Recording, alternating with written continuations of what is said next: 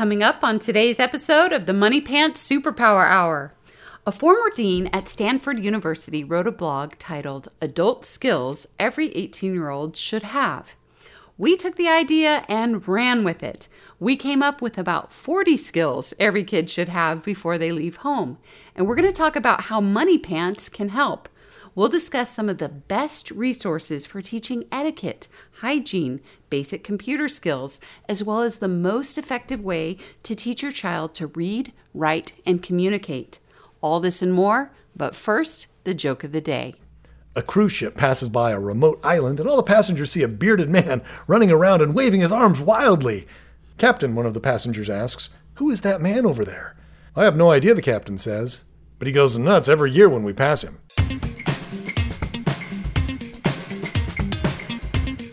Hello, everybody, and thank you for tuning in to another episode of the Money Pants Superpower Hour.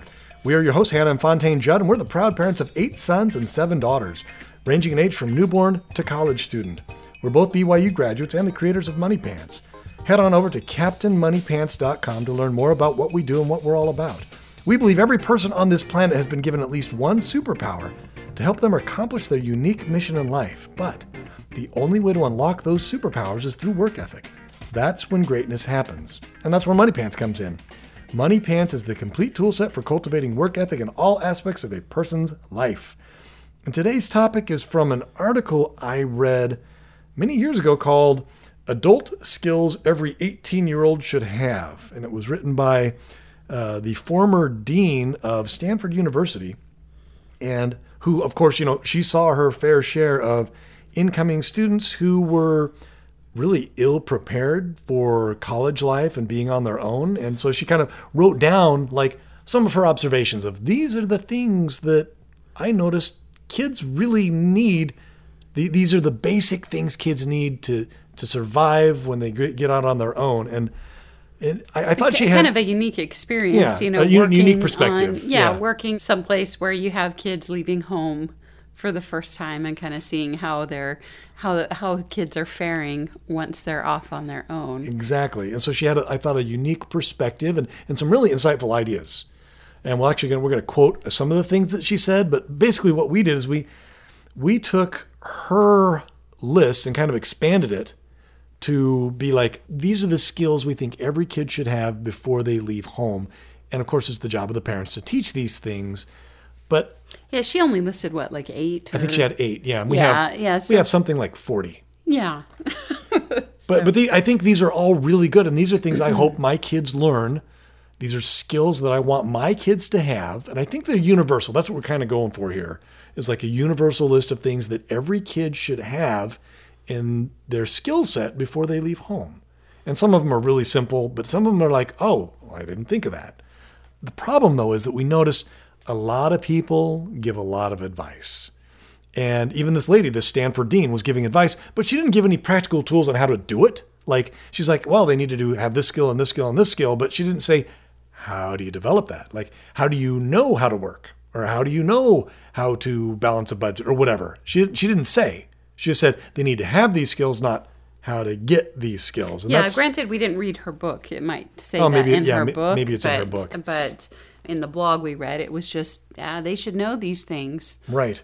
And so we're not about giving advice. We're about practical application of correct principles. I said, like, if you're looking for advice, go look up one of these advice columns, Dear Abby or Ann Landers, or go read your horoscope. If that's what you're after, there's plenty of advice out there.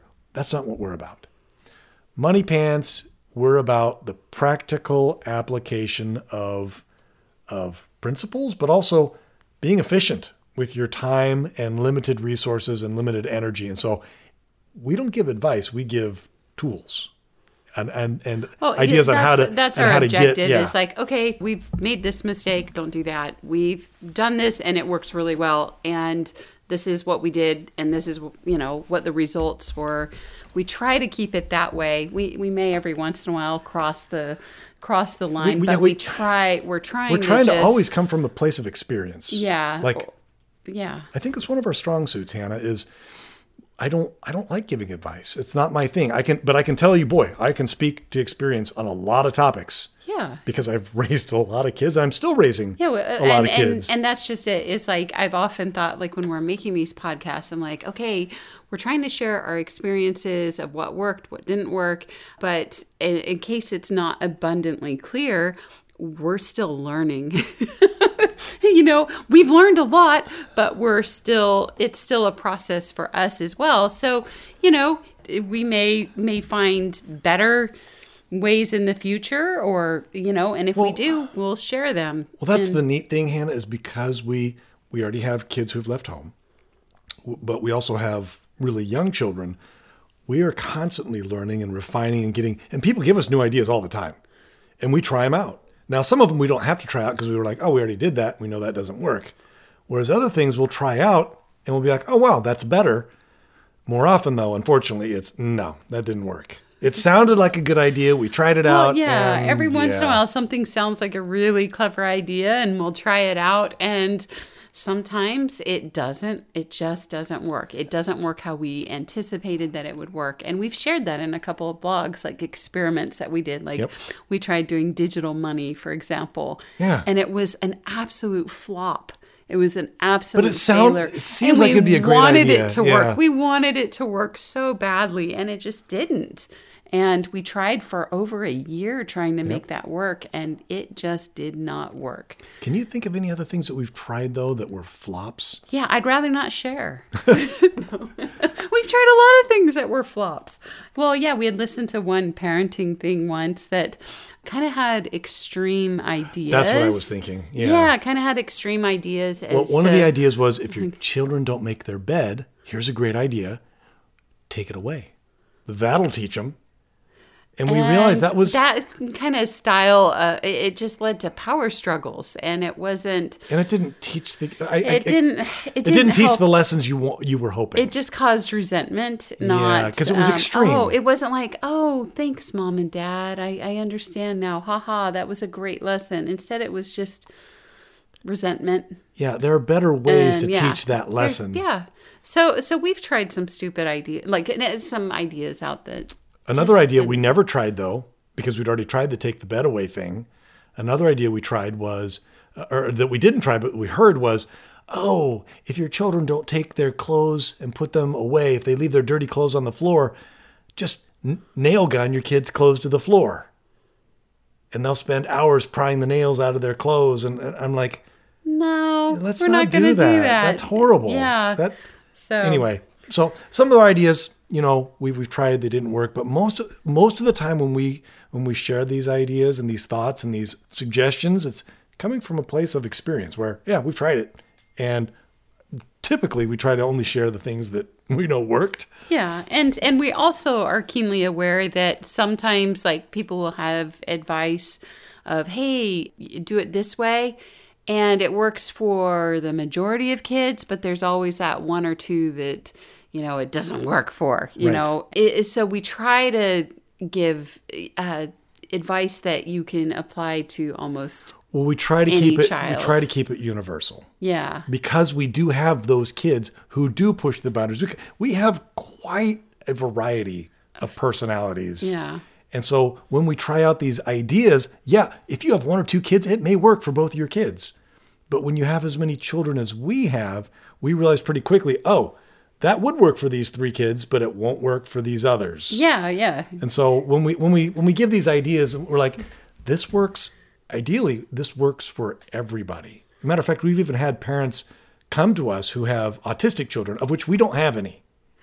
And they've told us how, but if we do it, the neat thing is, hopefully and ideally, it would work, because these are correct principles that we're trying really hard to expound on and give correct principles that are kind of universal in their application. Yeah, but we're not doctors. We're just experienced, though. We're coming from a unique perspective in that we have a lot of experiences. Mm-hmm. We're both from large families. You and I come from very different families, very different background experiences, and we've had the experience of raising so many different children, different personalities from the time they're little, and we're still in the midst of it. You know, we still have teenagers, we still have infants and toddlers and everything in between. And so it's all fresh on our minds. So it's a kind of a different perspective than having people talk about, you know, theories and studies that have been done versus or ideas of how it should be versus somebody going, okay, I tried this and I tried it for, you know, years, or it's the experience. And one time we listened to a parenting advice that was kind of similar to Money Pants. And it was just frustrating because it was all theory and there wasn't any practical way to apply it. Right. And so it was actually very difficult to take the theories and actually go, okay, well, how do you actually do that? And so that's where listening to Money Pants comes in handy. Is, okay, all right, let's take a practical, very, very practical view on this. I think that's what it is. How's it done? It's practical. How do you go about that? I like to think it's practical. Yeah, I hope it's practical. Well, and again, we're coming from a place of limited time, limited energy, limited resources, and we're trying to maximize those. So anyway, having said all of that, and having read this article by this former dean of Stanford University and kind of taken all of her ideas and kind of meshed them into one and then expanded on them, this is the list. And I think we have like 40. Yeah, and let's just go ahead and read the list. 40 basic skills every kid should have before they leave home. And so here we go. And these are in no particular order. These are just kind of, we just rattle them off. It's not like the most important is first and the least important is last. It's just except the most important is first. But after that, it's in no specific order. But here we go. Number 1, work ethic. Number 2, money management. Number 3, how to save, shop, and spend. Number 4, how to do taxes and how taxes work and all that. Number 5, how to invest or start an investment account, how interest works. Number 6, how to deal with failure. Number 7, how to apply for a job and how to handle themselves during an interview.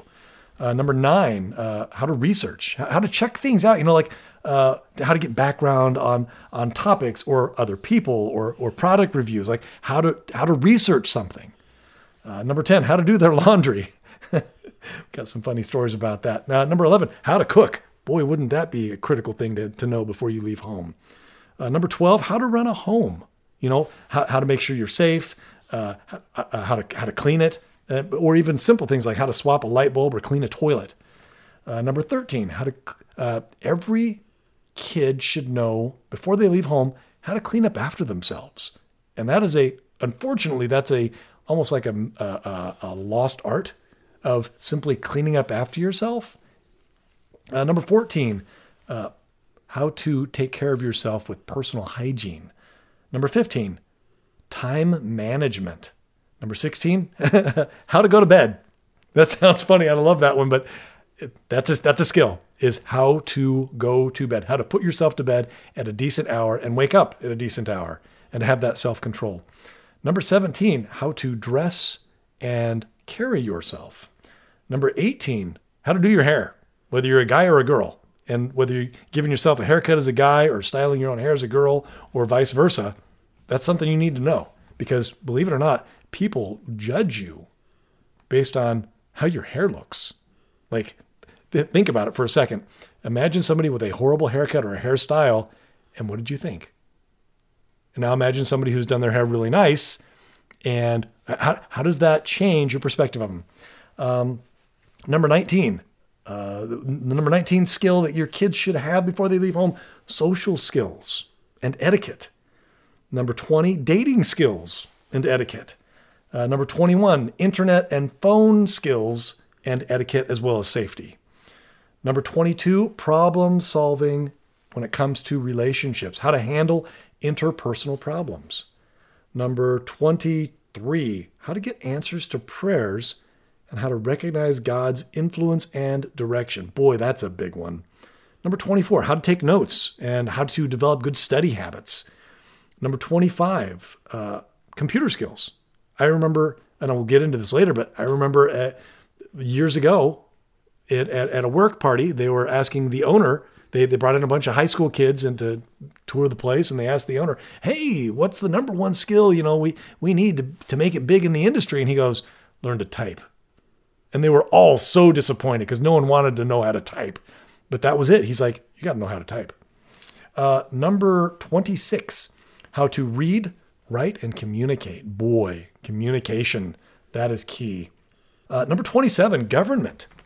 Understanding how the government works, like how to vote, how to get information, what's a town meeting, how to contact your local representation, like on a local, national, even on a global level. Like how does all this stuff work and how to affect change. Yeah, number 28, transportation, how to get around, how to ride a bike or drive a car or use public transportation or a Lyft or an Uber. And also like what to do when plans go wrong and dealing with travel snafus and other transportation related things. Because like we were saying earlier, where we kind of do everything for our kids and they don't know how to get around. Number 29, automobile maintenance or bicycle maintenance or motorcycle maintenance, whatever it is that you're using for transportation, how do you maintain it? Number 30, every adult child should know how to swim. Number 31, how to react and deal with emergencies, whether it's CPR, Heimlich, dealing with burns or bleeds or suicide or an active shooter. Where's the local hospital? How to get there? What to do during a tornado or an earthquake or a hurricane or a flood or a fire? How to call 911. How to call 911. Surprisingly, that you're going to laugh. You're like, you call 911. I heard somebody one time ask, "What's the number for 911?" No joke. They asked what the number was for 911. Oh my goodness. So they never learned these things. But also how to turn off the water main in your house if there's a plumbing leak, or how to turn off the gas main if there's a gas leak. These are good things that may save your life. Number 32, the kids should know basic survival skills. It may just be something as simple as watching Bear Grylls, but I'm talking like, they need to know camping, hiking, and how to make a fire. Like these are like Neanderthal skills, but these are things that are kind of lost in our society today. Number 33, every child that leaves our home, Hannah, I hope they will have learned some sort of basic self-defense. And then 34, how to relax and maintain balance in their lives. Number 35, how to discover, develop, and cultivate their personal superpowers. And we talk about that a lot. Number 36, they need to know how to develop a talent or hobby, which helps them relax. Develop some sort of sport or a physical activity, maybe it's dance or tennis, it doesn't matter, but something that helps them relax and to maintain that balance in their lives, but it's also a physical activity. Number 37, basic leadership, where they have the opportunity to lead something. They need that skill. Even if it's not finally keenly refined, how to be in charge of something. How to be in charge of something. And then number 38, how to teach or lead a discussion. Wait a minute, you only have 38 on your list. Yeah. Okay, we're gonna have to change. It's not 40. It was. I said it was close. Yeah, I said it was close. Maybe I did say it was 40, but it's only 38. So there we go. There's the 38 different. Like I think those are basic skills every kid should have before they leave home. Just those things. If our kids, if each one of my kids leaves home with these basics, I'll be happy. I'll be like, okay, I did my best as a parent. I tried. I got at least some of these things instilled into my children. If I get more than that, hey, great. But these are like, I feel like these are like the foundation for them to be successful in life, but also not to be like completely lost when they get out on their own. Because again, going back to this former dean of Stanford University, she saw these poor children who were totally lost. I remember, there's the comic where there's a guy, a graduate student who first day on the job, and he gets handed the mop, and he complains to his boss. He says, with the mop in hand, he's like, "What are you doing? I'm a graduate student." And the boss goes, "Oh, I didn't realize that. Here, let me show you how to use it." where the idea is that these kids are getting all this education, but they don't have any practical skills, like any like valuable, you can apply them today skills. And it's kind of frustrating where, and I've heard employers complain about this too, where the employees don't want to work and don't know how to work and don't know how to use the computer and don't know these basic things that you kind of expect your employees to know. Right. Well, and part of my interest in this was the fact that I was a really good student all growing up, and I was a hard worker. But there were gaps in my education as far as like I knew how to clean bathrooms, I knew how to cut up fruits and vegetables, but I had never cooked the main meat. I had never mopped a floor. I had never ever done my own laundry ever. And so I got to college and I immediately ruined all my clothing. Now, you had a full ride academic scholarship. You weren't dumb. Yes, I wasn't dumb, but I felt dumb. But here's the thing.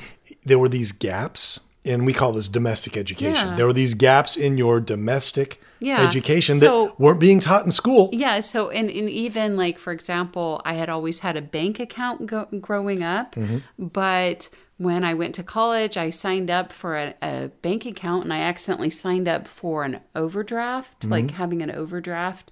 And so I didn't know that every time I went over my amount, they were putting $100 into my account.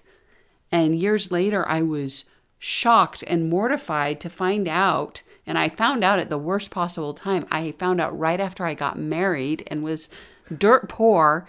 I found out that I had $500 of debt to my bank. That was a wedding present. And my husband sweetie, guess was what? like, what a dowry. So anyway. A negative dowry. Yeah. We're giving you our daughter with debt. I didn't know how to get myself places. And quite frankly, I wasn't even good at driving a car because I had gotten my license so late that at one point my husband informed me that, oh, when you park on the opposite side of the road, you can't do that. I'd be driving along, I'd see a parking space on the opposite side of the road, and I just drive over there and park there facing backwards. And facing oncoming traffic. Yeah, I'm hoping that the reason I never got a ticket for it, probably because they assumed I was jump starting someone else's car. but no, I just kind of missed the memo there. But it kind of sounds like I'm an idiot. But I wasn't an idiot. I just didn't. But that's just it. You weren't. You did not, Hannah. That's just it. You just didn't know. Yeah. And we were talking about the other day where the significance of having somebody simply show you, and it takes all of 5 minutes. There was a lady who our kids were the same age, and we would go over to her house from time to time. And she had a bunch of little kids, and she had some older kids. I think she had 4 kids, and her oldest was like 8. And he was a terror. And he was just that kid who wouldn't wash his hands ever and would smear peanut butter and jelly on the couch as he walked by, but not aware. He was just that kid, kind of a messy kid. And we're in the house, and her couch and her furniture and basically her whole house was spotless. Like she had just bought it, and we're like, wow, this is a nice couch. How old is it? And she's like, I was like 8 years old. And I was just like, what? What? How? You have little kids like I do. My couch is disgusting. How is that possible? And she's like, oh no, it gets disgusting all the time. I just rent a such and such tool. What did she call it? A steam cleaner. And I steam clean it, and it looks like this. And we're like, wait, what? Yeah. What is this magic voodoo of which you speak? It looked brand new. It really did. It looked amazing. But we never. She moved after that because I was like, you have to show me this thing. And she never showed us. And so we went and we rented what we thought was the right machine at the store, and it did nothing. And we're like, dang it. What was her secret? And if she had just spent 5 minutes showing us, we could have been like, oh, that's how she does it. But because we never got that knowledge, she never showed us, we don't know. Yeah, whatever she did, I'm actually trying to get a hold of her on Facebook right now. That's why this is on our minds. I'm like, okay, there's got to be an easier way to clean rugs than what I do. But there's so much power in just taking 5 minutes to show somebody, this is how you do it. And it's like, oh, that's it? That's it. So, okay, so having said that, let's kind of go back through our list. Yeah. I want to go back through the list of those things. And chances are you probably agree with some or maybe most or all of the things on our list. Or maybe we're totally batty. Yeah. And we wanted to talk about how you can use Money Pants to help you accomplish this. It's a long list, and that's a lot to do, and it can maybe seem overwhelming, but if you're using Money Pants, we're going to give you ideas of how you can accomplish these things using Money Pants, or if not Money Pants, maybe throw some other ideas out there. Well, that's just it, Hannah.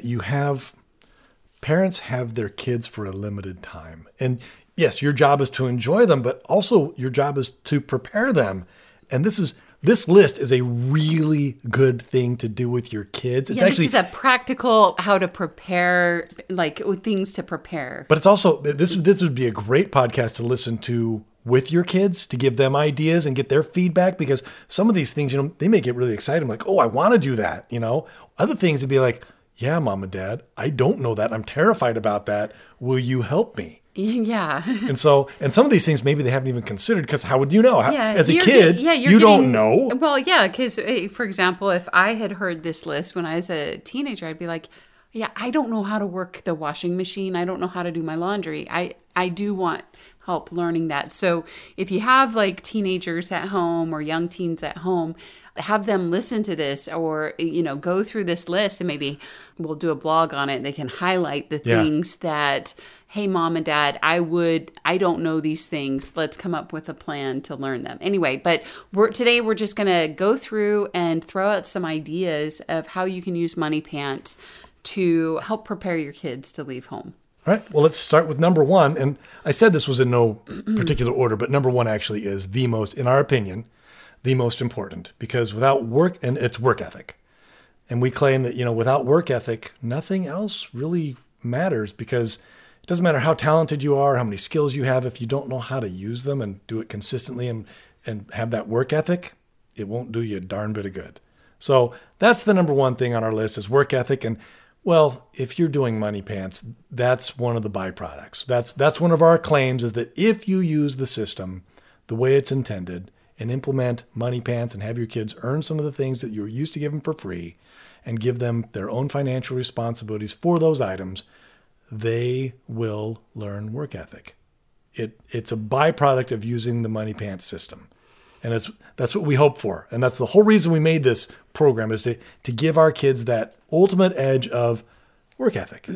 Because once they have that, a lot of these other things just kind of fall into place. And if they have work ethic, they'll be able to do the rest of the things on the list and be really prepared for, and actually maybe even have that much more of an advantage over their peers, because they're so much more prepared for the real world when they finally leave home, whether it's at 18 or 20 or even 26 for whatever reason. When they finally leave home and to start their own lives, they'll be ready and they won't be overwhelmed. And that's a haunting feeling, Hannah, leaving home and being like, oh, what am I doing? I don't know anything. Because you think you're all excited to leave home. Because I remember leaving home and I was all excited about it, but I realized, wait a minute, now granted, I'm a little more independent than most, but that's a haunting feeling, realizing that you're unprepared. Okay. Number 2 is money management, and this covers credit cards, balancing a checkbook, how to budget save, how to pay bills. All money matters. And Right. The thing is when you send your kids off to college, a lot of huge financial mistakes happen at that point. Right. And so you really, that's when the credit card companies send credit cards to, it's actually kind of predatory behavior from the credit card companies, because they know 18-year-olds typically don't know anything, Right. but their parents will bail them out. But the thing that we would recommend there is Dave Ramsey has a course for teenagers to actually prepare them just for that. Yeah. And so, He's a source. He has a whole course, and he's a fantastic source. So use that, maybe set up a goal on Money Pants to get through that, and then set up a reward for if they finish this Dave Ramsey course. make it their weekly habit for 12 weeks or whatever it is. Yeah. And then, And if they go, and the neat thing is if you attach mastery points to those, then you can get like some sort of big reward at the end. At the end, which is cool. And then as far as like budgeting and saving, just doing Money Pants each year where they have to create a budget and they go through that whole process of creating a budget, it makes it so it's like second nature to them. And so we've noticed that as we've started sending kids out of the house and off onto their own, this is not a problem for them at all. They totally understand this and are able to handle their own budgets with no problem. And then even our because daughter, they've been doing it forever. Yeah, and our daughter Trixie, she's a senior this year. She was taking a business class, and they were learning about budgets and things like that. And she said all the kids in her class, she was like, "Oh yeah, duh, that's how a budget is." But all the kids in her class were like all wide-eyed and like, "Oh, really? What is this? And what is that for?" Yeah. And we're just, it was all brand new to them. And that's a lot of, if you're leaving home not having ever used a budget and you've just barely heard about a budget, and all of a sudden you're supposed to manage money. And your how parents overwhelming, how terrifying. Yeah, that's just, wow. So if you use Money Pants year after year, it's your kids are like, "Oh, a budget. I've been handling a budget my whole life." Right. So it's no problem for them. So between Dave Ramsey and using the budgeting program Money Pants. on Money Pants, your kids... We call it the spending plan. Your kids will be way far ahead. But also, because they have these things that they're saving for and they're making these spending plans, they'll understand the concept of paying bills and how to save up money for a particular bill in the future. And so if they're having to pay an electric bill or something like that, well, if they've been doing Money Pants and been paying for their music lessons that come up every month or dance lessons each month, they'll understand how to pay bills because they've been doing it on a smaller scale by themselves. So it's not going to be overwhelming. It'll be second nature. They'll be fine.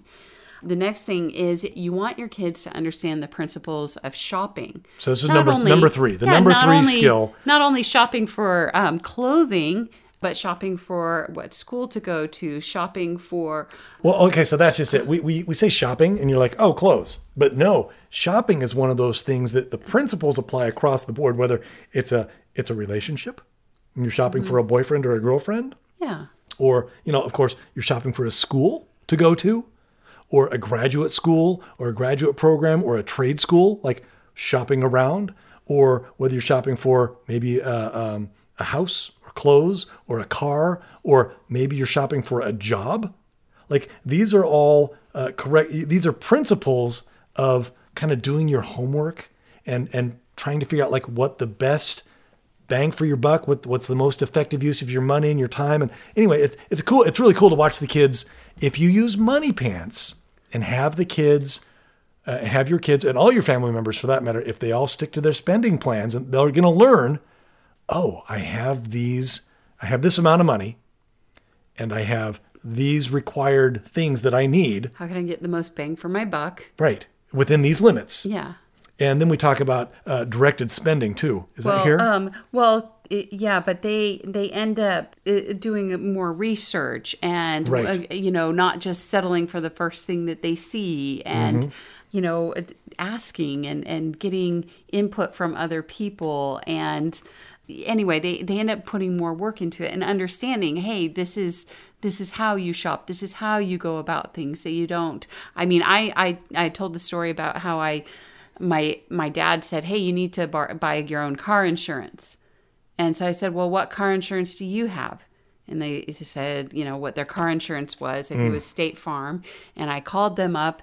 And at that time, that was not a good deal for someone my age. They did not have a good deal. I don't know what they have now. But at that time, it was really expensive. It was probably the most expensive insurance I could have bought. And I ended up blowing all my money on car insurance. And in a very short period of time. But it didn't even occur to me to call around and get quotes from other insurance companies because I had never done it. I didn't know how to shop. But that's just it. If someone had just, going back to this idea of if someone had spent 5 minutes and demonstrated to you how to do it. Yeah, you call and you ask, you collect them all up. And then you compare. Then you make your decision. Yep. I didn't know that. That is such a great skill to have. Every kid, when they leave home, should have that skill. How to shop. So the idea is to give your kids the chance to practice on a smaller scale. So if you use Money Pants, where they're having to buy some of their own things, like their own clothes and things like that, or their own sporting equipment, or their own classes. That's not as overwhelming. It's a nice small. And the mistakes. If they make mistakes, no, they won't. When they make mistakes, they're going to be small mistakes. Yeah. And they'll learn from those. So when it comes to buying a house, they're not going to be, it's not going to be their first time they've ever done shopping. You know, it's not going to be their first time. It's so much better for them to make a $10 mistake when they're young versus a $100,000 mistake when they're older. Like, get the mistakes, learn from the mistakes, get those out of your system when you're young, and learn the lessons when you're young and under the tutelage of mom and dad, so that you don't make those mistakes when you're older and the stakes are so much higher. Yeah. Anyway, so a lot of this will naturally happen if you use Money Pants. Right. And they'll develop those skills naturally. The next one, number 4, I think is a logical extension of the whole money thing, is how to pay taxes and how taxes work. And that's usually a shocker. My son recently left home, and he is paying for his own car registration. And he is shocked at how much it is in taxes and how much he pays for in taxes and fees. And he's like, is this normal? And I'm like, yes, it is. This is a normal thing. And he didn't realize how, and we've tried to prepare our kids, but somehow that one, this is our son who really understands money, and he was shocked at how much the tax, because we talked to him about taxes. He understands taxes, but until I guess maybe the real world kicks in, and my daughter who worked for McDonald's, she was complaining to me. Wasn't like the registration like $1,000? It's like $1,000 to the title, the transfer of title, and the registration and all that was like $1,000. It's like, I'm sorry, man, that's just how it is. But then my other daughter, who was working fast food, she's like, hey, Dad, they took all this money out. Do I get that back? I'm like, no, my dear, that's taxes. You don't get that money back. She was so mad. She was really upset. But I can't think of a better way to teach kids about taxes than to let them have a job during the summer where somebody takes taxes out of their paycheck. Yeah, and that prepares them to vote too. I think they should have to have a job before they're allowed to vote. Agreed. But that leads, and so then they kind of get a taste of what personal taxes are, but also income taxes, just this whole world of taxation and how it works. But then on the flip side is when they do have money, and we talked about save, the third thing we talked about was, save, shop, and spend. Well, the fifth thing we want to talk about is, you need to give your kids at least the very basics of how to invest and how to start an investment account, and even what that is. Not that you're getting them to start investing. Or how to not invest. But how to invest, maybe put it this way, how to invest in your future. Yeah. How to save for the future. Well, whether it's investing in some form, wherever you put your money, Hannah, it's an investment, whether it's in the bank or it's in CDs or it's in stock or if it's in bonds or under the mattress. You need to give your kids options and kind of introduce them to that idea of saving for the future. GameStop just, went through that whole thing, as far as like actual investing. Uh-huh. And there was some article in the Wall Street Journal. I didn't read the whole thing, but the first opening paragraph of it was some young guy who borrowed thousands and thousands. 20 grand, right? Yeah, 20 grand, I believe, and invested it into GameStop and then lost it all. Whoops. And it's like, understanding that, hey, you never spent money on something like that you can't afford to lose. Yeah, and also, it was borrowed money. You never borrow money to invest money. It's just... no, I'm not an investor. I don't understand investing. I have very limited experience. But a lot of times, very young people make those mistakes. Right. And so it's good for them to have a taste and an idea of what investing is like, just so they know, because they should know that. And that actually leads into the next one, which was dealing with failure. And we talked about that briefly, when they're going to make mistakes. And the former Stanford dean, she had a great commentary on this. And she wrote this, and I'll just quote her. She says, "An 18-year-old who leaves home must be able to cope with the ups and downs. Courses and workloads, college-level work, competition, tough teachers, bosses, and others. Because the problem is we step in when things get hard. We finish the task, we extend the deadline, and we talk to the adults in charge. Thus, the kids don't know that in the normal course of life, things won't always go their way and that they'll be okay regardless." Where there's this missing component now of allowing kids to fail. Yeah, everybody's a winner. Everybody gets a trophy. Everybody wears their 5-point harness in the car. Yeah. And bubble wrap and a mouth guard. And it's like, wait a minute. We've insulated our kids too much from consequences. There's a lot of rescuing. And helicopter, yep. Yeah, there's a lot of rescuing. And so, like with Money Pants, where we say, hey, you need to set things up, and in a loving way, just say, okay, hey, tell you what, on Friday, if you've gone all week without a fee, you get to watch a TV show on Friday night. And anybody who doesn't have any fees can do this come Friday night.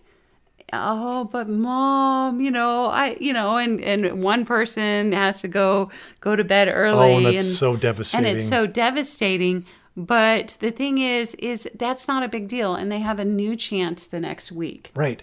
And they develop that resilience and that determination. Acceptance. Yeah. Yep. They accept that, oh no, that was my choice. That's what I did.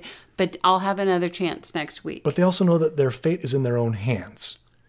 And that they do have a chance next week, and they can do it, and there's always a new start. They can always pick themselves up and try again the next week. Or if they buy something they think is so great, because we all have been there, where you have your heart set on something, you buy it and you get it, and it's not what you hoped. Oh yeah, Falcon just last week, he was so excited. He went to Hobby Lobby, and he bought us a huge styrofoam airplane, because he's all into the aeronautics right now and designing airplanes and to test flight and flight school and all this stuff, and he's just really into that. And he got this really cool, it's like a 5-foot wingspan, like this big styrofoam plane. Yeah, and it was not well made, and it broke very quickly. But because he tried to repair it, I was like, oh, you can't take it back. And you've made modifications to it. Yeah, you can't take it back now. And despite his modifications, it still wasn't a very good plane. I said, but next time, you actually make airplanes that are better than this. And so he realized that, wait a minute, looking at the quality is important when I'm buying something. So he learned a shopping principle, but he also learned about a mistake or basically a failure. But what was great about it is after he was really disappointed he couldn't take it back and get his money back. So then he went and he made more modifications until it was a sturdy plane. But here's the thing: is traditional or current trends, a parent would have intervened. Would have taken it back or... Made a big stink at the store. Or paid the kid, $7 more and saying, hey, I'm so sorry your plane broke. Here's $7 more. Go buy something better. Go buy something else. Or... No, we're not about rescuing our children from their decisions. We actually need to. It's healthy to let your kids fail. Boy, that sounds awful. That sounds like I'm the worst dad ever. But it is so healthy for kids to learn to pick themselves up when they make mistakes. That resilience, and again, back to what this dean had to say, where kids need to learn to be able to cope with the ups and downs, because it's not going to get easier. Yeah, you see some kids where, they break up with their boyfriend or girlfriend, and they're ready to die over something like world. That. You're like, calm down. It's not... it's life goes on. Yep. Which leads into number 7, in a way, because we want to give our kids the opportunity to make mistakes, but also we want to help them recognize when someone is going to try to take advantage of them. And so we put down here, recognizing scams and Ponzi schemes, or in this case, or as you mentioned, credit card offers, like things that are too good to be true, to kind of, and I don't know how to describe this other than to give them a sense of common sense before they leave home. You want them to be somewhat aware that there is a world out there that could potentially take advantage of them. Yeah. So we want our kids to, at the very least, have a little bit of common sense, but also a ear to the ground, a nose for when it smells too good to be true, to go, wait a minute, and to do their research and to do their shopping. So I guess it's kind of it's all kind of related. What credible sources are and stuff, and also understanding that you work for what you get, right? But don't let people who don't work take advantage of you if you do work. Which leads into number 8. Which, speaking of work, we want our kids to know how to apply for a job. What are the steps? Like, how do you dress? How do you act? How do you handle yourself during an interview? When I was 16, I got a job at Burger King, and there were 4 of us all applying for the job, and I was shocked. I thought, for some reason, I had people who helped me out and prepared me, and they're like, "Oh yeah, you do your hair, dress nicely, go in." And I think I even had a tie on, but at the very least, I had a shirt, a clean shirt with a collar, and my pants and my shoes, and my hair was done, and I looked good. And I showed up for this interview. I was the 4th one. The previous 3. I watched as they went in, and they had the long hair. One dude had a tattered T-shirt on. Another guy smelled bad, and I was shocked because I'm like, oh, is that how you're supposed to show up for an interview? I didn't know. This was my first real job interview. All the other jobs I'd had up to that point were either given to me or people I knew. This was my first real job interview, and I get in there and I sit down, and we talk for 5 minutes. I don't even remember any of the questions. And the guy says, "You're hired. You're such a breath of fresh air compared to the other guys I interviewed." And I was like, "What?" And I was shocked. But at the same time, I guess that was just how, because I had somebody kind of clue me in of this is how you prepare for an interview, I got the job. Yeah, and the way that Money Pants will help with that is as your kids get older, the pay for Money Pants does not change, but maybe some of their needs do. Like maybe they have earned a car and they need to put gas in it or something like that. So maybe they have more expenses and coming along, or they want to save for some of these things. But chances are, if you're using Money Pants, your kids will want a job outside the home as soon as they can get one. And because they realize Money Pants doesn't pay enough. Yeah. And so they'll naturally have to learn these skills before they leave home. So when they leave home, they'll have a little bit of a resume as well. They won't be like, right. Because it's so, I had cleaned houses for people, but I had never done a job interview and had a real job. And when I was in college, it was a real blow to my confidence that I had never done that before. Where I'm like, how do you get a job? And that sounded really stupid because everybody else was had jobs before and kind of knew what it was all about. Well, supposedly. Yeah, but there were a lot of kids that didn't. Even so, I admired the people who had, where they were more grown up. They knew more. They were so much more confident. But the nice thing about Money Pants is that they'll be motivated to get that job before they leave home. And so then when they're in college and maybe they really desperately need a job, they'll probably be able to get a better job than the people who are stepping in and this is their very first job. They have no resume or work history. You have an advantage. Yeah, your kids will have an advantage, just that little bit of an advantage when they need it. And going back to something we were saying a couple minutes ago about how to recognize a Ponzi scheme or whether or not a credit card's a good deal or whether this business opportunity is a good deal and how we wanted to kind of give our kids that edge or that skill. Well, that's number 9, is how to do research. We want our kids to be able to, by the time they leave home, they know how to research stuff. And this kind of goes back to the whole shopping principle but research is more like how to get a background on somebody, or how to get product reviews, or how to get the statistics on a certain product, maybe the crash reports or the safety reports for a certain car or a certain product. So they're not gullible. Or gullible. To help our kids enter into the real world not being gullible. That may be the best way to put it. And I feel like I'm speaking from sad experience, really. But I'm pretty sure my kids are going to be better off. I think our kids are going to be way better off than we were. Way better off than I was. So, but also, research could also apply to scholastic things like, how to use Google Scholar or how to look things up on the internet and how to parse truth from fiction. Like, I read it on Facebook, therefore it must be true. Actually, yeah, that actually goes to, I don't know what number it was, where you said read, write, and communicate. Right.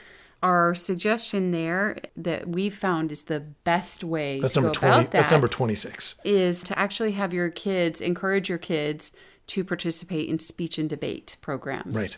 But speech and debate also teaches them to look things up. Yeah, so a lot of these kind of overlap. Things, yeah, sure. And to make sure they're getting credible sources. Right. And so that's another advantage of that, where it's a very practical skill. Mm-hmm. And so I found that I didn't know what speech and debate programs were, but for teaching kids how to research, how to communicate and persuade others, how to write, and how to read and comprehend, nothing has been better than speech and debate. Yep. And it's the most impressive thing that I have seen. And we'll talk about more about that in a minute. So, but that's a good way to teach your kids how to research and identify what's true and question whether something is true. On to number 10. The number 10 thing your kids should learn before they leave home is how to do their own laundry. And this may seem like, well, duh, but how many kids leave home not knowing how to do their own laundry? I had a friend in college who did not know how the dryer worked and accidentally shrunk all of his underwear. So it looked like he had a bikini. It was comical, but sad because he had all this underwear that basically got ruined because he left it in the dryer too long and didn't know how to do the laundry properly. So that's another skill, just basic skill. And I ruined all your laundry right after we got married. No. Remember your favorite shirt? Yes, yeah, I do. I do. I was going to let you off the hook. Oh, okay. Well, I appreciate that. But yeah, so obviously you would learn laundry with Money Pants, and you can either make that somebody's job to do everybody in the family's laundry, or you can put everybody just in charge of their own laundry. But they need to do it. So they can, and we have the training videos that we did where it shows here are the steps. Yeah. When to use hot water, when to use cold water, what detergent to use, what detergents not to use. Yeah, and you might be like, oh, I don't want my kids doing the laundry. Yes, you do. They're gonna mess up their clothes. Let me tell you, out of sad experience, it is much better to mess up your clothes now than when you are a newlywed and have no money to replace those clothes. Right. Okay, I promise you. It's so much better for them to goof up right now. Number 11 is your kids should know how to cook. At the very least, understand the basics of cooking. And I'm not talking microwave. I'm talking like actually how to brown some ground beef, or how to make a simple soup, or how to turn cook on a gas stove. Oh, yeah, or how to cook bread. Like how to use knives. I'm not talking about how to pour a bowl of cereal. Yeah. I'm talking about like basic cooking things. I'm not talking Gordon Ramsay if you have a 5-course meal. I'm talking how to plan a meal so that it includes the 5 food groups. Right. So they're getting nutrition and but how to actually cook things like rice or noodles, and if you don't know that, you are at a serious disadvantage once you leave home, because you have to rely on either your roommates or on fast food pre-made or foods that are nasty pre-made, or they're expensive food. So knowing how to cook gives you a lot of freedom and better nutrition. Now, I will say this. I knew basics of cooking, but the recipes I knew were awful. Hannah, remember I cooked them for you and you're like, oh, wow, that's because Spam with beans. It was really bad, honey. It was nasty. Tater tot casserole. You're like, I love this. You put in a can of pineapple, some cut up Spam, and some beans. And I'm like, really? It was, in hindsight, Hannah, it was disgusting. Delicious. It was disgusting. But here's the thing. I knew how to do it. And I had that confidence of I could feed myself, and it didn't cost a lot of money, and it was It's like a homeless dish. Yes, it really was. You were. It really I'm was. So sorry. All right. So number 12, every one of our children should know how to run the home. Just basic running the home. Yeah, and with Money Pants, as long as, every year you're assigning out chores to people and, slowly rotating through all the chores, they're going to be fine by the time they leave home. You won't even have to think about this. This won't even be because they'll know how to clean the bathrooms. Anxiety. They'll know how to do the laundry. They'll know how to do the dishes. They'll know how to sweep and mop. And as they're assigned different jobs, they'll learn things like, for example, they're cleaning the bathroom. You'll teach them, hey, don't mix bleach with ammonia. You don't mix your cleaning supplies. You'll kill yourself if you do that, or somebody else, and so they'll learn the basic skills as they're going. The other thing is with Money Pants, there's the mastery. Where do you find the mastery? Under reports. So if you go under reports. An individual, that's the first thing. So you go to a user's page, and then on the right, there's the reports.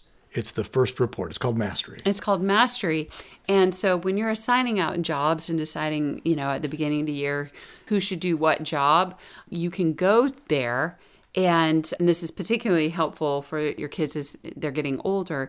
You click on the Mastery, and it will tell you what jobs your kid has already done. Right. And how many times they've, done it and how consistently. Well, yeah. So you no, let me back up. The way mastery points work is you only get one mastery point for every week that goes by that you didn't miss a day. Yeah. So you actually had to have done the job every day for a week, and then you get one mastery point. Yeah. And so you can glance at that and go, oh my goodness, you've never mopped a floor. Or at the very least, you've never had the job of dishes. Yeah. Wait, it's a great tracking tool. You've never cooked meals before. Mm-hmm. You've never had the job of preparing meals. And you can see at a glance what the gaps are in their domestic education. Like, what are they missing? Yeah. Or like, oh, wow, how did you get away from never doing the bathrooms? Or why didn't you ever do the dishes? Or how do you not know how to... How did you never have a rotation doing cooking? Right. Preparing the meals. And so they'll naturally learn all those things. If every year you just keep doing that, they'll be more than prepared by the time they leave home. They'll be like... It'll be so easy for them to run a home. And they'll also learn along the way how to plunge a toilet and turn off the water if it's overflowing. Hey, funny story about that. My poor mom, when you have toddlers and you're from a big family, so they're always toddlers, the toilets get clogged a lot. Because they like putting G.I. Joe down there, or blocks down there. Or the entire roll of toilet paper down there. And so... Or who knows what. We're not really sure sometimes. So... I don't want to know. Yeah, actually you do. Last time we threw away a toilet, you had to crack it open and find out what was in there. It was one of those nice butter knives. Yes. I asked if you wanted to use it. You just said you didn't want to know. You did want to know. I did want to know. Because it was driving me crazy. We couldn't just leave it on the side of the road. I asked if you wanted to keep using it. Oh, the butter knife? No. I thought you meant the toilet. Anyway, but... After it's been in the toilet for 6 months, no. Oh, gosh, my poor mom. So you'd hear the cry of, the toilet's overflowing, and my mom would do the closest thing she would ever do to swearing. She never swore, but, I once heard her say the D word. I will say that. Anyway, but... But the closest to my mom ever got to swearing was when she'd hear those words, the toilet's overflowing, and the toilet would be overflowing. It's coming out of the bathroom and onto the carpet. And my mom was like, ah! And she'd grab the plunger and start plunging like a mad woman. Plunge, plunge, plunge, you stupid toilet. Anyway, so this went on for years and years. And so after I got married, I did the same thing. The toilet's overflowing. I did exactly what I'd seen my mom do for years. And my husband said, why don't you just turn the toilet off? Did you know that? You just reach down there and turn the little knob and the water stops flowing. Anyway, it's just one of those things where if nobody ever told you that that's what that little knob behind the toilet does, you wouldn't know. And that's the thing. Hannah, most of these things that we're talking about take all of a couple of minutes. Yeah, these aren't. Yeah.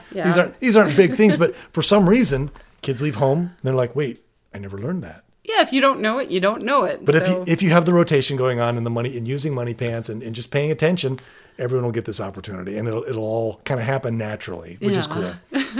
Number 13, every kids should learn to clean up after themselves. Yeah. And this is kind of a funny one because I've noticed that this is a problem. Well, no, if you don't believe this is a problem, I'll give you a quick example. Go to any public restroom. Oh, right. Where for some reason we have lost the art of simply cleaning up after ourselves. If we make a mess, we clean it up. If we spill something, we wipe it up. If we track mud in the house, we clean up. Like for some reason, we've lost that in our society in general. And I think it's because it's not being taught. You know what's funny is you once told, like somebody once said a quote about, hey, you know, what you do when nobody else is looking is like who you really are, that sort of thing. And taking responsibility is what makes you into an adult. And ever since I heard that, now when I go in the bathroom and it's a mess because people aren't cleaning up after themselves, for my own sake, I pick up and clean it up. And I feel like such a grown-up.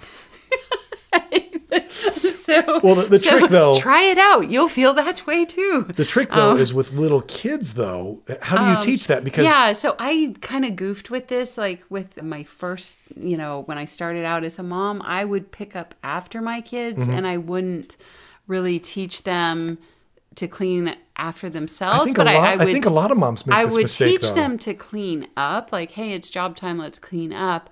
But I really didn't do a good job teaching them to clean up as they go. Right. And I really messed up on that. And I if I could go back in time, I would have started doing that from the get-go. I didn't learn that, Hannah, until I was 19 years old. And I read a book, and I believe the guy's name was Richard Astle. And he wrote a book.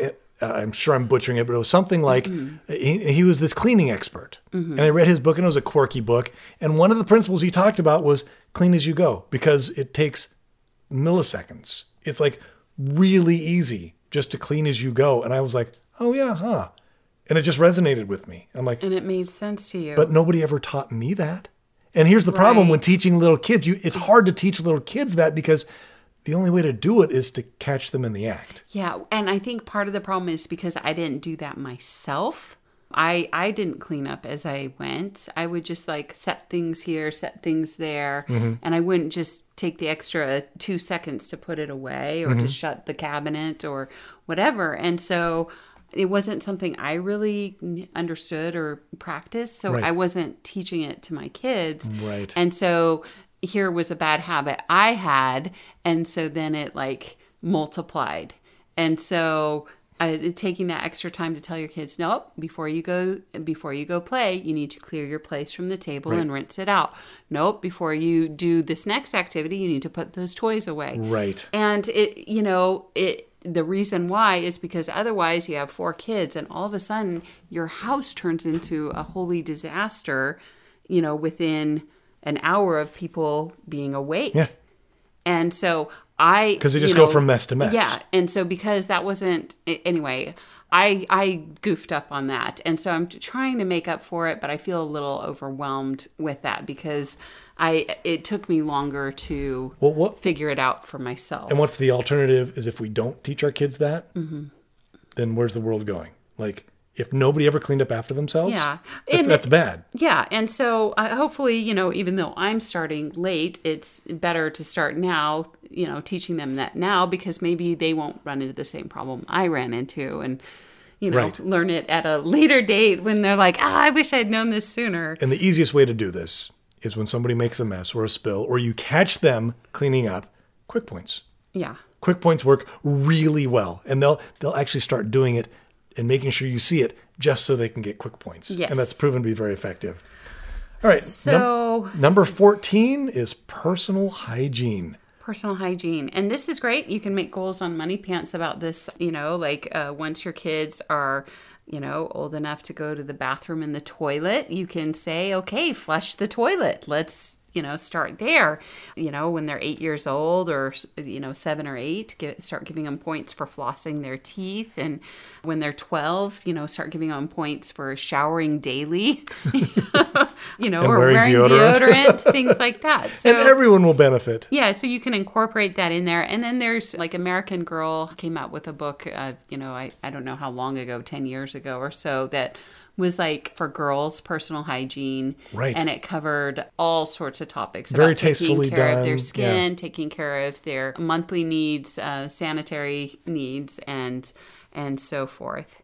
Anyway, so that's a good book to give to your daughters when they're probably about 10 or 11 Right. years old. And again, it could just be a simple thing as a daily habit for them. Number 15, time management. And this is, again, I didn't ever learn this, Hannah. And so this is something I've actually struggled with my whole life, is I never learned proper time management. And I've gotten better as I've gotten older, but to develop good study habits and to maintain balance, and also how to say no. Like those are skills that I wish I had leaving home, but I did not. I did not have that concept of time management. I was never taught. And so I've kind of had to glean. And unfortunately, the habits of time management are harder and harder to change the older you get. And so it's critical that when the kids are in the home, that's when you teach them these skills of how to maintain balance and how to use their time appropriately. And I like how we put in there how to say no. Yeah. Where when I was in college, I would say yes to everything, and so I ended up like that's why we got married. Yeah. Yeah. Okay. Do you want 15 children? Yes. Yes. Anyway, I had a Great. hard time. I wanted people to like me. I wanted to get along with people, and so I would say yes to everything. And I was saying yes to too many things. And so I was doing it at the expense of sleep and at the expense of any sort of balance. 'Cause you were overcommitted. Any sort of balance in my life. But I would like go to like ridiculous ends to make sure I met these little favors to other people. Well, I finally, started having a hard time and ended up going to counseling. And the counselor's like, you need to learn to say no to people. And so you need to try this out. So I started trying it out. And what I realized very quickly, and I wasn't good at saying no. I had never practiced saying no. And what I realized was when I said no, first off, it surprised some people because they were used to me saying yes to everything. But what I realized was that the people who were asking me to do things, they knew I would do it and they knew I would say yes, but they were just using me. I thought I was making friends and that they liked me, but instead I realized that they were just a lot of times using me and they had zero respect for me. And it didn't become evident until I began saying no. And what a powerful tool. And what a powerful skill to have. I had a faculty professor say to me, what happened to the Hannah who curtsies and smiles and says yes and does whatever we want? Yep. And I was like, she grew up. That's how you think of me? Yeah. Holy cow. No! Well, no. And then somebody else asked me to do some crazy thing last minute, some big film project. And I was like, oh my goodness. And he was in charge of this thing for the whole university. It was supposed to, be this big video that they show to a big audience, blah, blah, blah. And it was 2 weeks away and they had desperately needed somebody to do this. And I said, well, let me think about it. And I had gone to my therapist or whatever, and I got it, and I said, you know what? I actually don't have time to do this. I need to say no. And so I said, I'm so sorry, but the answer's no. He goes, yeah, I actually saved it for the last minute. We'd known about it all year, but nobody did it, so I was just hoping maybe you could do it. And it wasn't... But he made it sound like he was desperate and that they needed me and blah, blah, blah. And it turned out they had just procrastinated and then were trying to just slough it off onto somebody and make themselves look. And I was just like, you dirty rat. Wow. No is a very good thing to know how to say. That's a skill, Hannah. So, it's a skill. So I wanted my kids to learn to say no. Mm-hmm. And what I found is that when you use directed spending, where the kids have to make decisions about things, like little things, like how to buy, what they want to buy. Within boundaries. Within boundaries. So like, do you want to buy this shoe, this shoe, this shoe, this shoe, this shoe? And you give them options, and they are like, they learn to say no. I'm going to do a plug here for that video. That is one of my favorite videos we've done to date, is the directed spending video. It's on the website. Yeah. I think it's under support materials, and just go find the directed spending video. It's so good. It is so good. It really does a good job of explaining this concept, but demonstrating it. Yeah. And I like it a lot. Yeah. And because it's true. Yeah. And so where they're doing this shopping and they're learning to pick out what they want, but say no to the things that they don't want. And what I found is that when my kids started dating and things like that, that ability to say no to things that they don't want or that they're not interested in, they're very confident in it. I wish I had confidence to say no to things that I didn't want, but I didn't. And so I'm going to give credit to the whole directed spending idea, because that our kids know how to say no. Yeah, they do. But this whole time management thing, I guess it's related, because that leads into number 16, which is the skill of going to bed. And you may think that that's a funny skill to have, but for a lot of us, that is a skill, and it's a challenge. Where I remember in college, and maybe I'm just going back to my college days, but I think a lot of college students go through this. They stay out too late, and they really overdo it, and they make themselves sick, and they can't function in their other classes, and it's unhealthy for them to stay out so late. And I remember being jealous of one of my friends, one of my roommates, who would go to bed at like 10 o'clock. And this is college, where everybody stays up till 1 a.m. And he would routinely go to bed at 10 o'clock because he knew he had a class the next day, and he had to get enough sleep because he had a big exam coming up. And I was like, dang it, I wish I had that skill. Well, once again, with Money Pants, and we actually recommend this, everyone should have, as one of their 10 habits, a bedtime. It doesn't mean that everyone has to have the same bedtime, but everyone should have a bedtime that they're working towards. And I've noticed even in recent years, Hannah, mobile devices have like built-in bedtime schedules and ways to make sure you go to sleep on time and wake up and have this regular routine. That's a skill that every kid should have by the time they leave home. Time management coupled with the ability to go to bed, and to go to bed on time, because going to bed on time makes a world of difference. Yeah, and when your kids are little, you pick the bedtime for them. Right. But as your kids are like maybe in high school or whatever, you can have more of a discussion of, hey, a healthy amount of sleep is 8 hours. But, if you're growing, you need more sleep. And if you're working out heavily or doing something physically strenuous, or you're dealing with sickness or something, you need more sleep.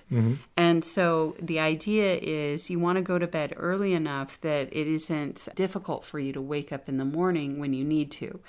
And so where you wake up and you're like, wow, I'm ready to go. And if you're not feeling that way, then you need to move your bedtime. And so you get them thinking about, okay, all right, if I'm waking up at 6, what time do I need to go to bed? And you back into it. Yeah. And so using that when you're setting the goals and talking about the bedtime goal, discussing, okay, what time do you have to wake up in the morning?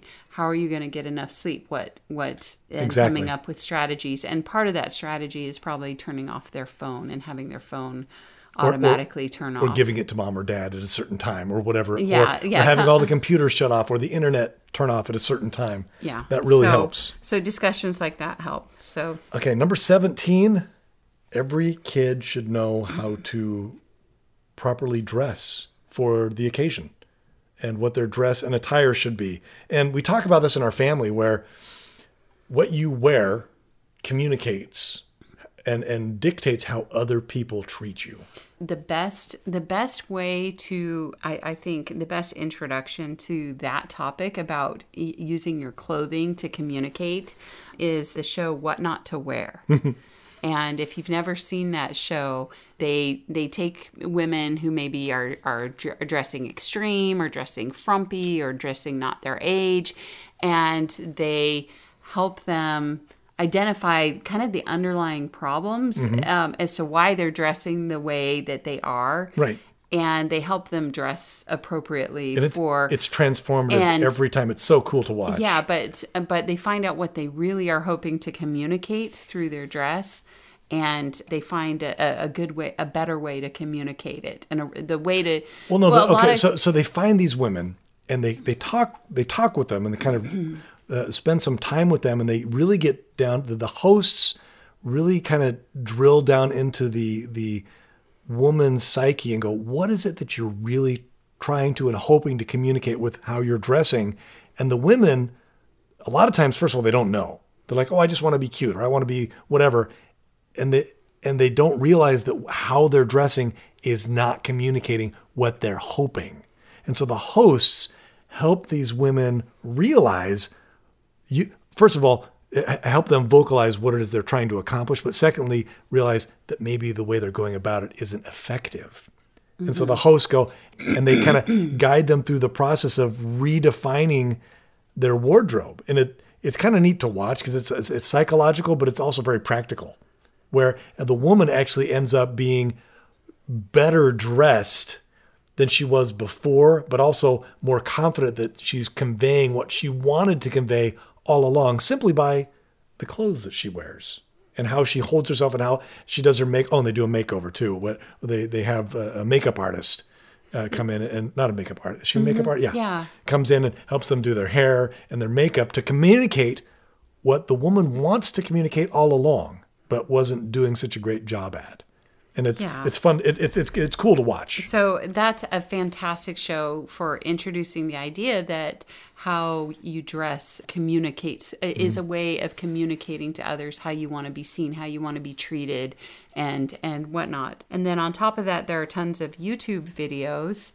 And so that give tips on how to dress attractively and for men or women. So you could set a goal, like if you're like, gosh, I want to learn how to shop better. I want to learn how to be more stylish or dress better. You could set a goal of, hey, I'm going to spend 30 minutes each week either watching What Not to Wear or watching YouTube videos. It's a weekly habit. There you go. Yeah. And wow, you improve your ability to dress yourself better. That's huge. So, and that goes right into the next one, number 18, hair, how to do hair, where nobody ever taught me how to do hair. And I remember going back and looking at pictures of myself when I was younger, and I'm embarrassed. I'm like, why didn't somebody say I look like a dork? Why didn't somebody clue me in and say, hey, dude, just a little bit of hair gel right there, man. They'd make all the difference. Or, you probably shouldn't grow your hair long on the sides. I don't know, something like that. Why didn't somebody tell me?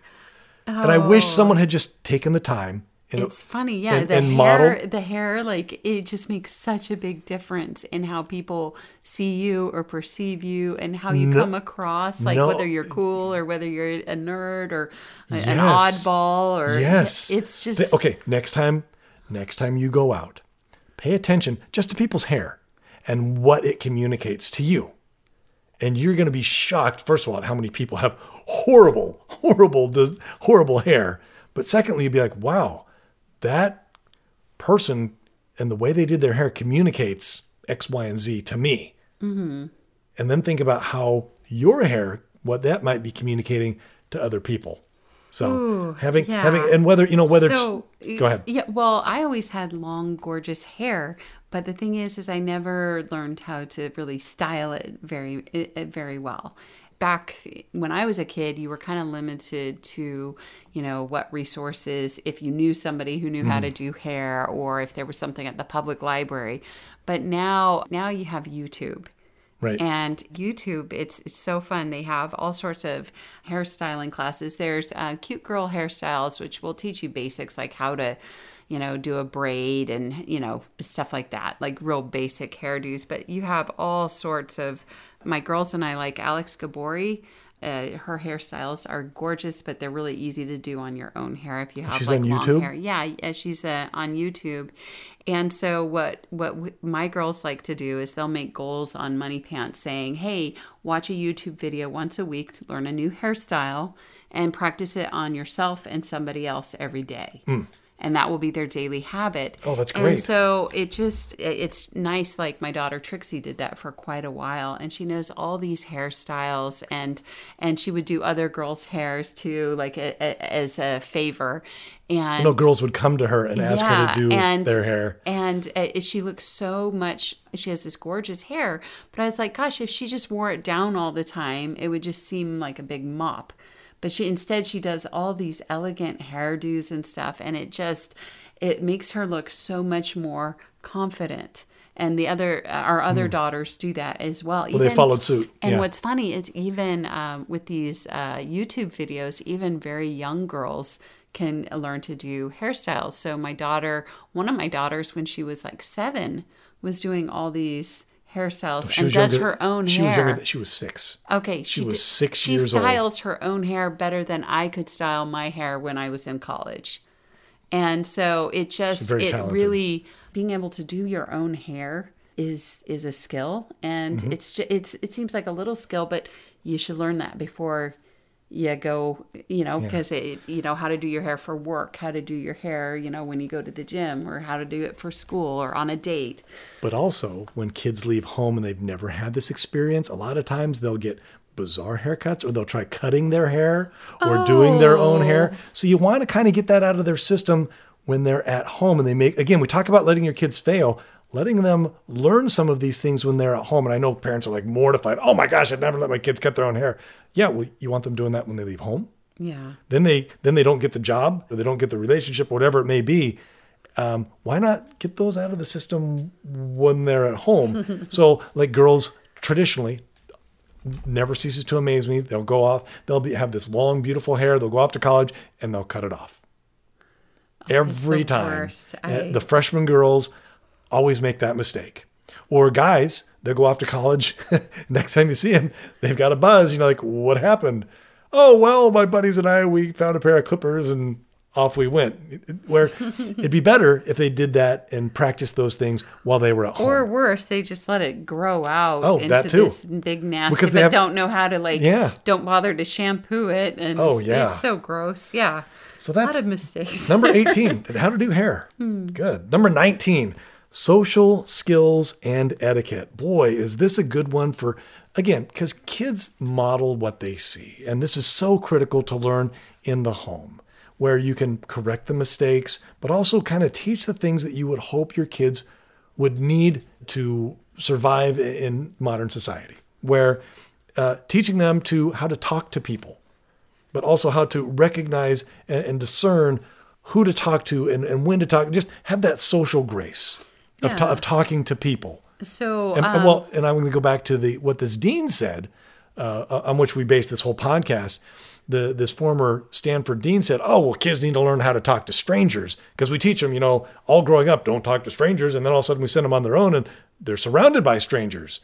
Yeah, I get that's kind of a problem. But I think even more important would be how to properly engage in meaningful conversation, and how to have those social skills of basic communication with others outside the family, outside your peer group, how to expand your reach to those around you, whether they're a stranger or not. Yeah, great courses and master classes. They have lecturers who kind of give tips on things like that. But I also found that as far as like etiquette and manners, like introducing people, saying hello for the first time, answering the phone. And so for the next, we have social skills etiquette, then we have dating skills and etiquette, internet and phone etiquette. Udemy, is it Udemy? Udemy. No, Udemy.com. I think it's Udemy. Udemy? Maybe, I don't know how to pronounce it. Like, is it like Academy for you? I don't know. Udemy more. I don't know how you pronounce it. It's Udemy. Udemy Lovato? I don't know. Okay. They offer courses on etiquette in these different areas. That seems to be the best source for etiquette classes that I've found so far. There might be stuff on YouTube, but as far as like teaching young children etiquette, what I found was a lot of the etiquette things that I looked up for kids spent 90% of the time demonstrating what the wrong behavior was. As opposed to focusing on, because kids need models. Yeah, they need models. And so when I tried showing it to my kids, they ended up instead picking up on the bad behavior instead of the right behavior. Instead of this is what you should be doing. This is, chew with your mouth closed and whatever. And this is how to be polite. Instead, they were demonstrating all the bad behaviors and then saying, "Oh, you shouldn't do that." Not helpful, because that's what kids. No, we talk about this monkey see, monkey do. Kids model the behavior they see. Focusing on what you don't want them to do was not helpful. And so I've had better luck with the Udemy courses. But along those lines, though, Hannah, one of the tools that we've used for a long time, for almost 2 decades now, with our children to help with social skills and etiquette is when we would send our kids out to either scouts or church group or youth group or sports teams or anything, we would send our kids with behavior reports and have their leaders or coaches or teachers sign them. And they would be things like, well, did I arrive on time? Was I prepared? And was I respectful? Those are the 3 questions. And then we would insist on having the leader's signature at the bottom. And we would collect those at the end of the week. And whoever had their behavior report signed would either get extra money for, they'd mark their points, or we used them as movie ticket vouchers. Yeah. So we'd use it as, instead of the no fees, we would use that as the, Matter of fact, we even had one teacher come to us because when we fell into, kind of hard times, we weren't able to do this for a while. And he actually came to us and he was like, "Hey, is there any way you could use that again? Because behavior was so much better when you were using those behavior reports." You remember that? Yeah, I do. So those were really effective, a wonderful tool. And I think we have those on our website. You can download and print them out. It's just, I think we call them movie ticket vouchers. I don't think we have that on our website yet. Okay, well, we'll put it on there. Okay. But it's very simple. It's just maybe when we do the blog for this. The name of the person and the date, and then the 3 questions. Did I arrive on time? Yes or no? Was I prepared? Yes or no? And was I respectful? Yes or no? And then a place for the person to sign. And it was so effective. And our kids, they'd get so distraught if they ever lost theirs too. They're like, "No," because every no that they got would cost them $1. Yeah. Well, and I was using that because I was doing charter school where the kids, they're not in regular public school, but but we have public school funding. And so I would use that to hire tutors and stuff. And so we would send them to the local church to do their writing class. Yeah. But the teachers didn't have like report cards and grades and stuff as much to motivate the kids. So they needed something to help with that and some form of accountability. And that worked really well. Yes. So that leads to number 20, which is dating skills and etiquette. And this, boy, if there was ever a time where this was necessary, these are definitely things I want my kids to know before they leave home, where I want my kids to kind of make up their minds what the rules are and what their limits are and what it is that they're going to do and allow and participate in when they start dating. And when they're at home, that's a much better time for them to come up with these ideas and to make the decisions before they start dating. The time to decide what your standards are is before you're faced with the decision of what your standards are. In other words, the time to learn to drive the car is before you start driving the car. Where you want your kids to come up with these rules and these standards and these basic dating skills before they start dating and come up with their own personal code of conduct. As far as etiquette on a date, Udemy had courses on that as as I mentioned. So a lot of cool information on Udemy. And then that leads right into internet. And actually, we're going to stop there. Okay, so this topic is a lot bigger than we can cover in a single podcast, and we kind of figured that because it's a really big topic, like all these things that every kid should know before they leave home. So we're going to take a break here and pick this up again in our next podcast. And and we'll talk about ways to implement all these skills in a very simple way. And we've kind of talked about those, but we have a couple more ideas on really how the easiest way to implement all of these ideas. And as always, if you like what you hear in this podcast, please tell your friends. They may want to listen too.